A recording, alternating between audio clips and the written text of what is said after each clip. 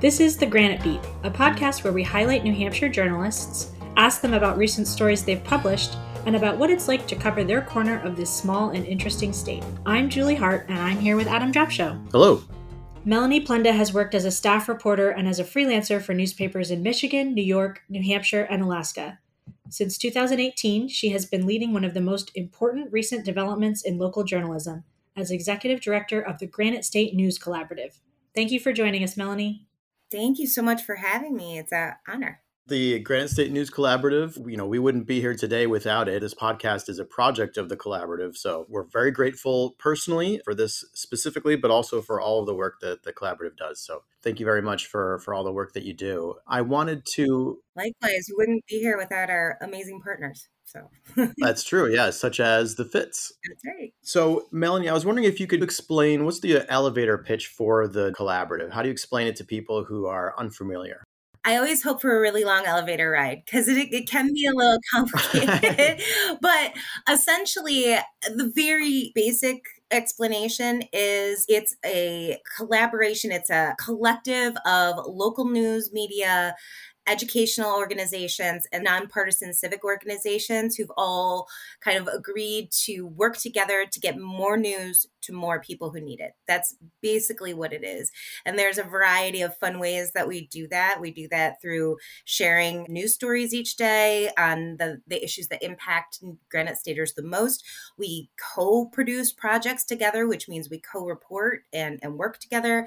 We coordinate on big things like elections so that we are avoiding duplication, which again gets more people, more news that they need. And then the collaborative itself has a team of really great freelance investigative reporters who can work on larger, more time and resource intensive projects that sometimes local news outlets, they absolutely have the talent to do and the desire to do them, but often don't have the staffing or the resources to be able to do that. So we can fill in that gap for them, and we can give them these really great reporters for short periods of time to work on these projects that are really important to communities and the state as a whole. And then all of that gets shared out too. So that's us in a nutshell, but there's lots to it, but that's the basic pitch.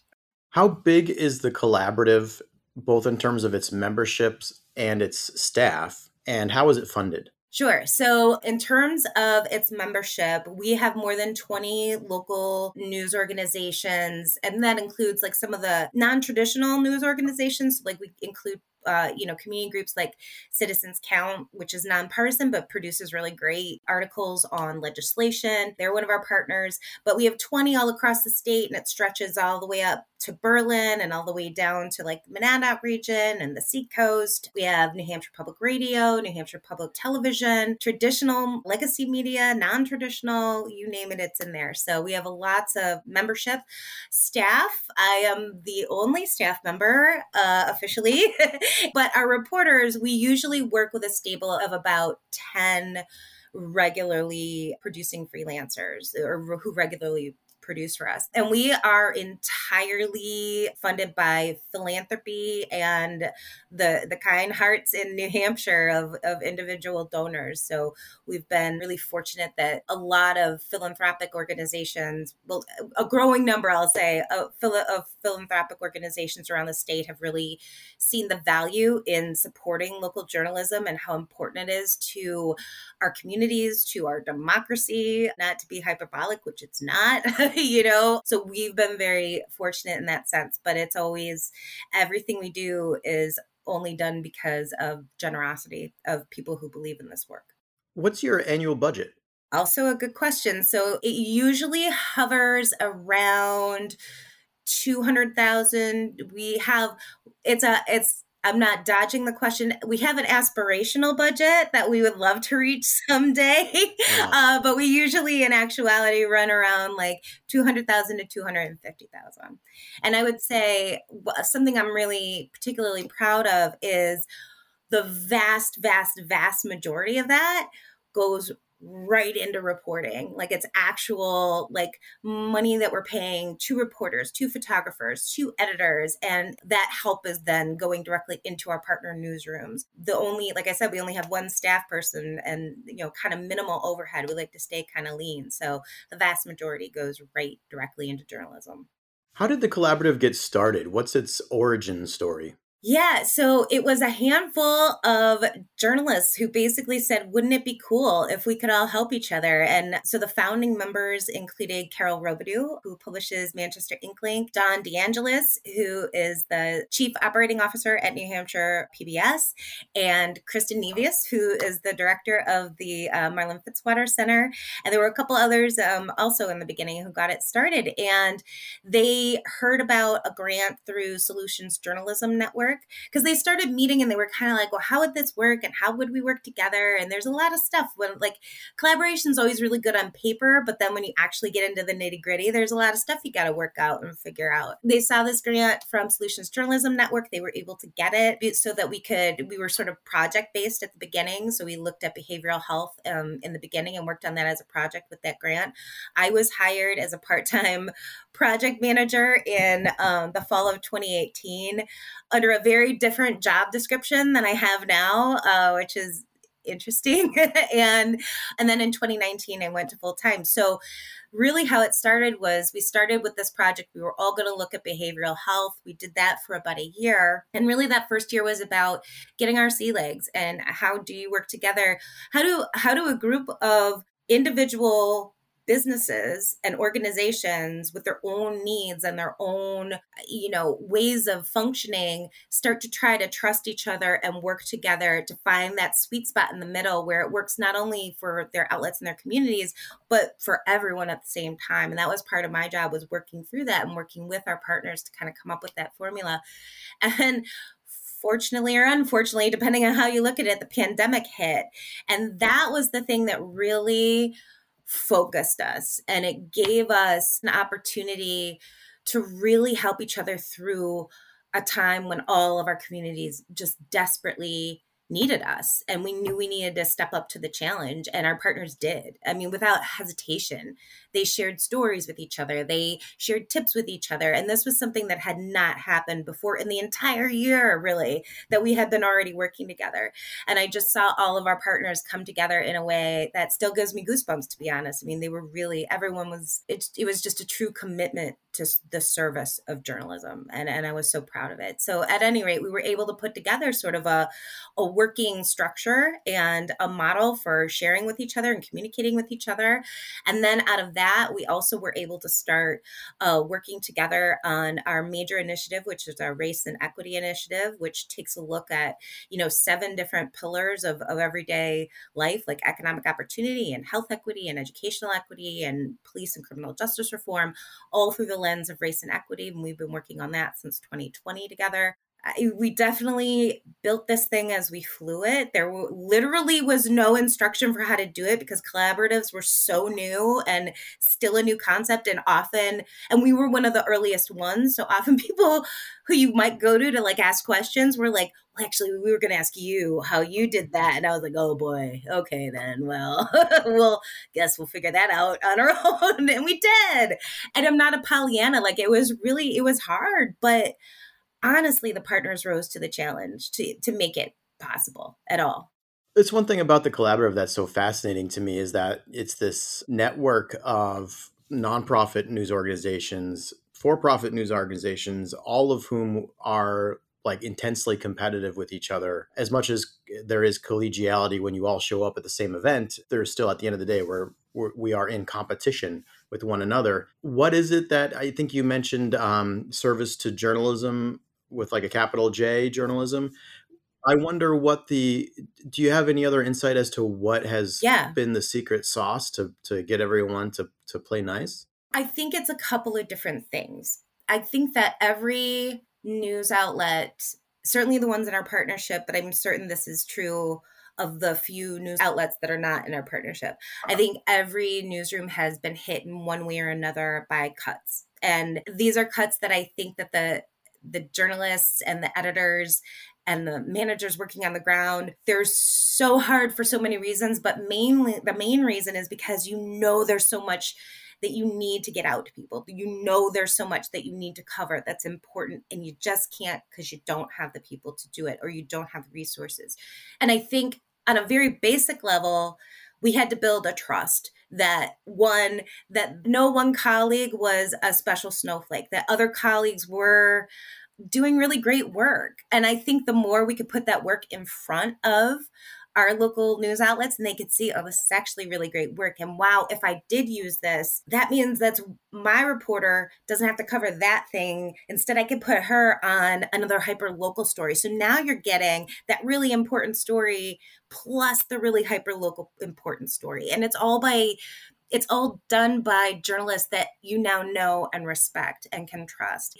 So there's that. I mean, that's a good business reason to do something. If you're getting information out to people and you're able to do it with the same amount of resources that you would have, you know what I mean? And you can redeploy a resource onto another really important thing. So you're getting more to people. There's a good reason to keep doing that. And I also do think it helps different outlets for different reasons. I think when they're able to have their work, be spotlighted on NHPR or be spotlighted in Keene and it's happening somewhere else, I think that raises everyone's awareness of those outlets. So I think that there's a lot of good reasons for it. I do think, though, like I said, it took a lot to get there. And I think they saw that the competition in this case wasn't going to get as good of an effect or as good a result as actually working together. You actually got a better result than if you stayed in competition with the other regional paper. You know what I mean? I also think that because the competition that maybe existed 20 years ago, I don't know that it exactly still exists today because I think there are fewer outlets and I think that there are fewer outlets covering specific regions. And so I don't know that there's exactly the same competition. I'm sure individual journalists in their hearts probably would disagree with me, but I think that that's probably true. And lastly, I would point to the fact that there still is the competition that still exists. I mean, outlets can still get a scoop. Outlets can still get the breaking news story. Outlets can still have that experience. They don't share every single thing that's in their paper. It's a handful of things that they're sharing. And so the cost benefit analysis there is pretty good because you still have that and you have all this other additional content that you can get out to people and additional resources when you need it, when you know you have a project that you want to do, but you might not be able to do otherwise. So I think the benefits outweigh the risks there. Could you explain to me how that works mechanically? How is it that outlets can simultaneously share their product with the other outlets, but also can still have an exclusive scoop? Oh, sure. Yeah. I mean, so mechanically how it works is we have a shared space for the content that gets shared out to partners. And I mean, it's not super fancy, but I pull it into that shared space from the website. So once it's already been published, essentially. Occasionally an outlet will send me something the day that they're going to publish it, but 99% of the time they've already published it either in print or online. So I pull that in and then partners can pick and choose out of that shared space what they want to run on their platforms. Where the partner choice comes in is I do regularly ask, I would say almost all of our partners have kind of given a blanket agreement. Yes, if it's a statewide impact, then you can take it. I try to keep things like hyper-local stories that would drive traffic just specifically to a hyper-local site. I try to leave those out of our shared space. But then at any time, any partner can say, oh, could we not share that story? Either for whatever reason, we really just want to keep that for ourselves, or, we actually put a lot of money into this one and we really want to just drive, and that's totally fine. There's no judgment about it. That's every partner has every right to say, I just don't want to share that one. And that happens super infrequently, but when it does, it's absolutely okay. I make sure no one runs it. As quickly as I can. And I mean, it's their work product. It's their work. And that's also the way that I look at this too. I try to treat every partner in the honest way that is money and time and effort that they are literally sharing with everyone else. So while our services are free to our partners, they 100% are contributing resources and time to the collective effort. And in addition to when they volunteer to edit projects or lead projects and sit on committees and all that kind of good stuff. I hope that answered your question. It does. I mean, it's when I kind of step back from it a little bit and think about it, it's rather sort of wild. It's almost like if you could imagine a restaurateur going into the next restaurant, going into their kitchen, grabbing whatever, like a little bit of what's on the stove there, bringing it into their own restaurant and selling it to their patrons. Yeah. And essentially, that's sort of what's happening here with the collaborative, only it's not a two-way street, it's a 20-way street. Right. I think because each partner, I would hope, is getting as much as they're giving. And I think that that's the ultimate, so in your restaurant analogy, it's more like, yes, I'm borrowing this dish right now, but I'm going to send the next 10 people who want dessert over to your restaurant, or I'm going to give them a coupon to your restaurant. So it's definitely like, the food is plentiful around to go around. So everyone's giving and getting, which is good. It sounds to as I'm hearing you to explain it, I'm seeing sort of like this longer arc of more and more financial pressure on small news outlets and large news outlets. And then on top of that, there was like this acute crisis of the pandemic. And both of these sort of negatives created an opportunity or a real need for something like the collaborative, and the collaborative happened to be in the right place when that acute crisis landed. Isn't that something? Yeah. Like literally in a meeting when that crisis landed, where we like decided we were going to share stories. And I still can't believe it sometimes, to be honest. And I've watched it. Like, it's amazed me at every turn. You couldn't have written this in a movie. People would be like, come on. Right, exactly. That would never happen. Right. But on that point, I'm curious about your decision personally to join this collaborative before, as a staff person, before it had proven itself to be viable. Did you foresee what it would become? No, I don't think anyone could have. And I think that's part of the beauty of it, is that it has organically sort of evolved to meet the needs of its partners. And in that way, it actually could serve as a model for other organizations that want to do this, which is great.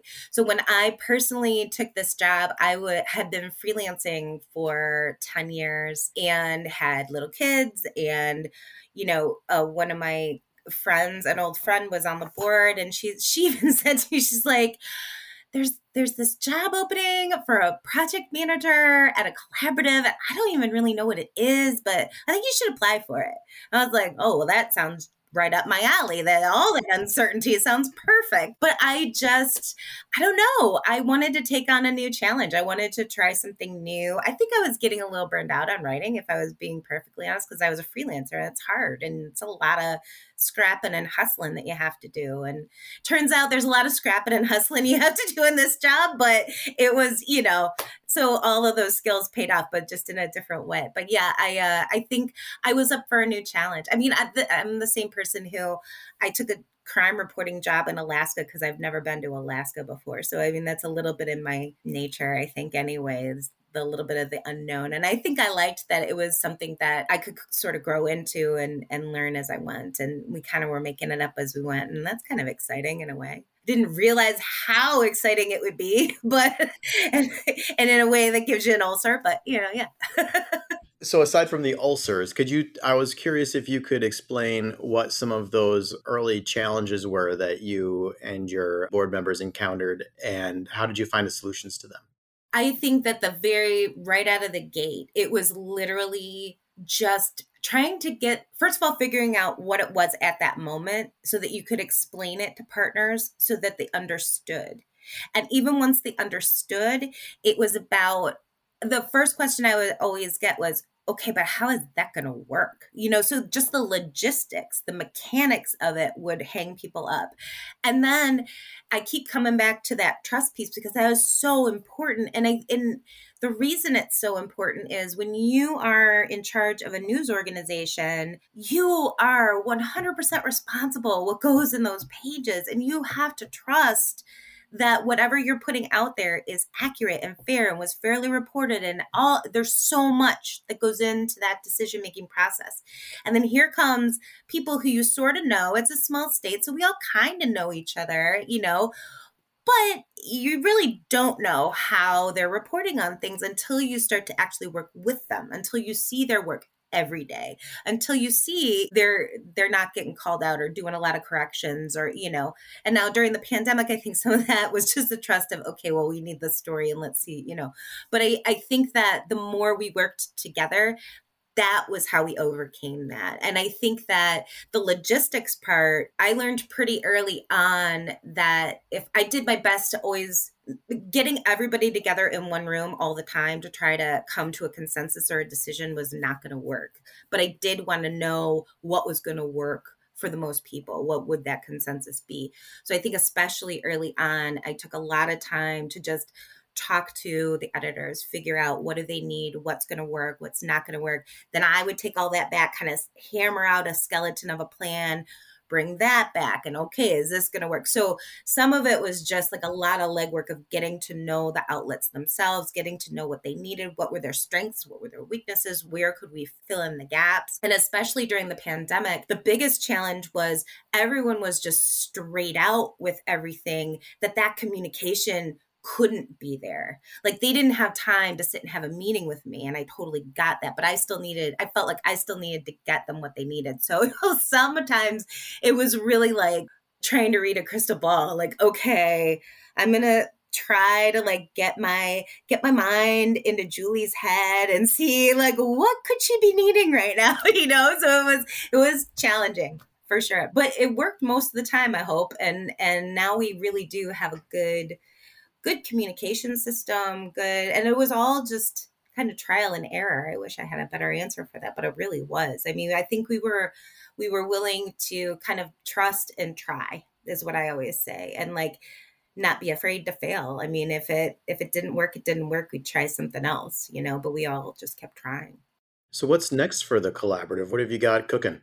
Well, we're going to keep on keeping on with any and all of those sort of data-driven projects in our race and equity initiative and working with our partners. And then our next big thing is we have a steering committee put together to sort of look at how might we create a community news fund. And there'll be more details on that, hopefully, if it comes together.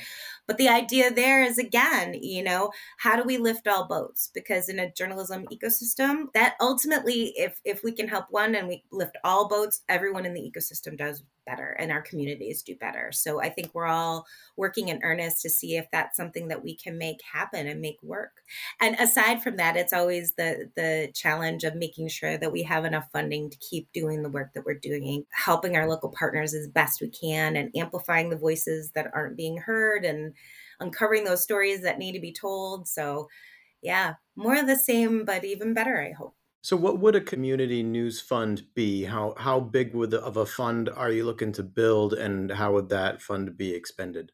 All good questions that we're trying to figure out. And that is, that seems to be like a little bit of our motto. Well, it's never been done before, so why not? Why don't we do it? So I think all of those things are things that we need to talk through and figure out the rules of the road, and what exactly would it be and how big would it be? And, I think that, I don't know is the short answer to that question yet.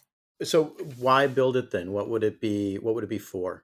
I think ultimately, I think like the idea behind it, if we can figure out the nuts and bolts of it, I think what it would do is it would help the entire, I hate using the phrase journalism ecosystem, but it is like, it would help all the outlets in New Hampshire. It would help local outlets be able to do the good work that they want to do. So if we could, in theory, it will help us to sort of bring in people and funders, big and small, who maybe are just journalism curious, but haven't contributed to local journalism. In some ways, however the fund works out, maybe part of that is just kind of going around, which is what we're kind of trying to do anyway, in some respects, when we fundraise for the collaborative, is we try to explain like, local journalism is not a nice to have, it's a have to have. And like any mission that any organization cares about, any issue that any organization or community cares about,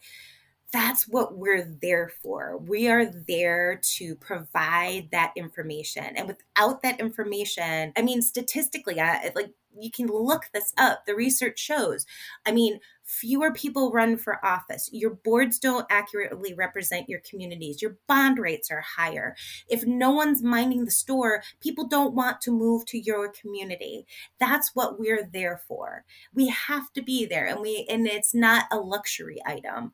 And so trying to educate people about that, especially, in a climate where people really are mistrustful of media and journalism in general. And that breaks my heart, to be honest, because I think that there have been some very loud, bad actors in the media sphere, typically national, not to point fingers or anything. So that means we have to work extra hard to build trust with our communities, because we live in our communities. We are part of our communities. We care about our communities. We fundamentally want what's best for our communities, and we serve that by giving people the information that they need. So I'm sure I'm preaching to the choir, but it just, it gets me I'm very passionate about it as a human being, because I really feel like I did not go to journalism school. I backed into journalism and I fell in love with it because I saw the good that it could do. And I sort of count my blessings every day that I get to do a job like this, where I can explain that to people, and I can let my passion flag fly when it comes to journalism, because it's so important. It's so vital to every aspect of our lives. And so if I can help, or if having a fund where we have a person who goes out and explains that to people to help all of our outlets do better at serving their communities, and that's why we're all going to work to try to hopefully make that happen. Awesome. So I will close it with a question I ask all of our guests. If someone was interested in joining a career in journalism right now, what advice would you give them? Oh, that's a good one. Mine is a really nerdy answer to that.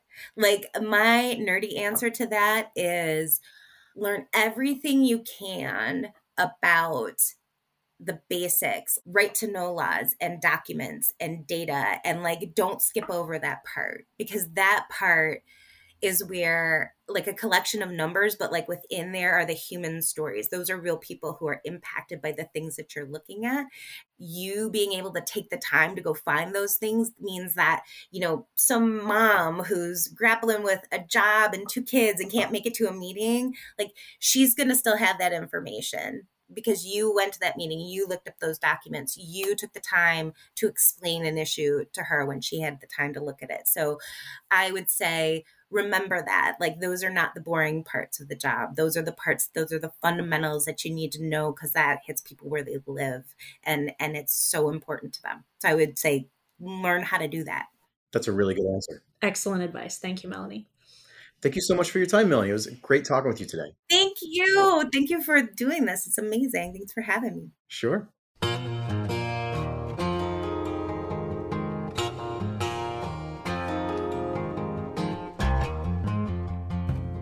The Granite Beat is a project of the Granite State News Collaborative in partnership with the Laconia Daily Sun. We record at the Lakeport Opera House, and our theme music is composed by Bob McCarthy. Thanks also to the Marlin Fitzwater Center at Franklin Pierce University for editing and other support.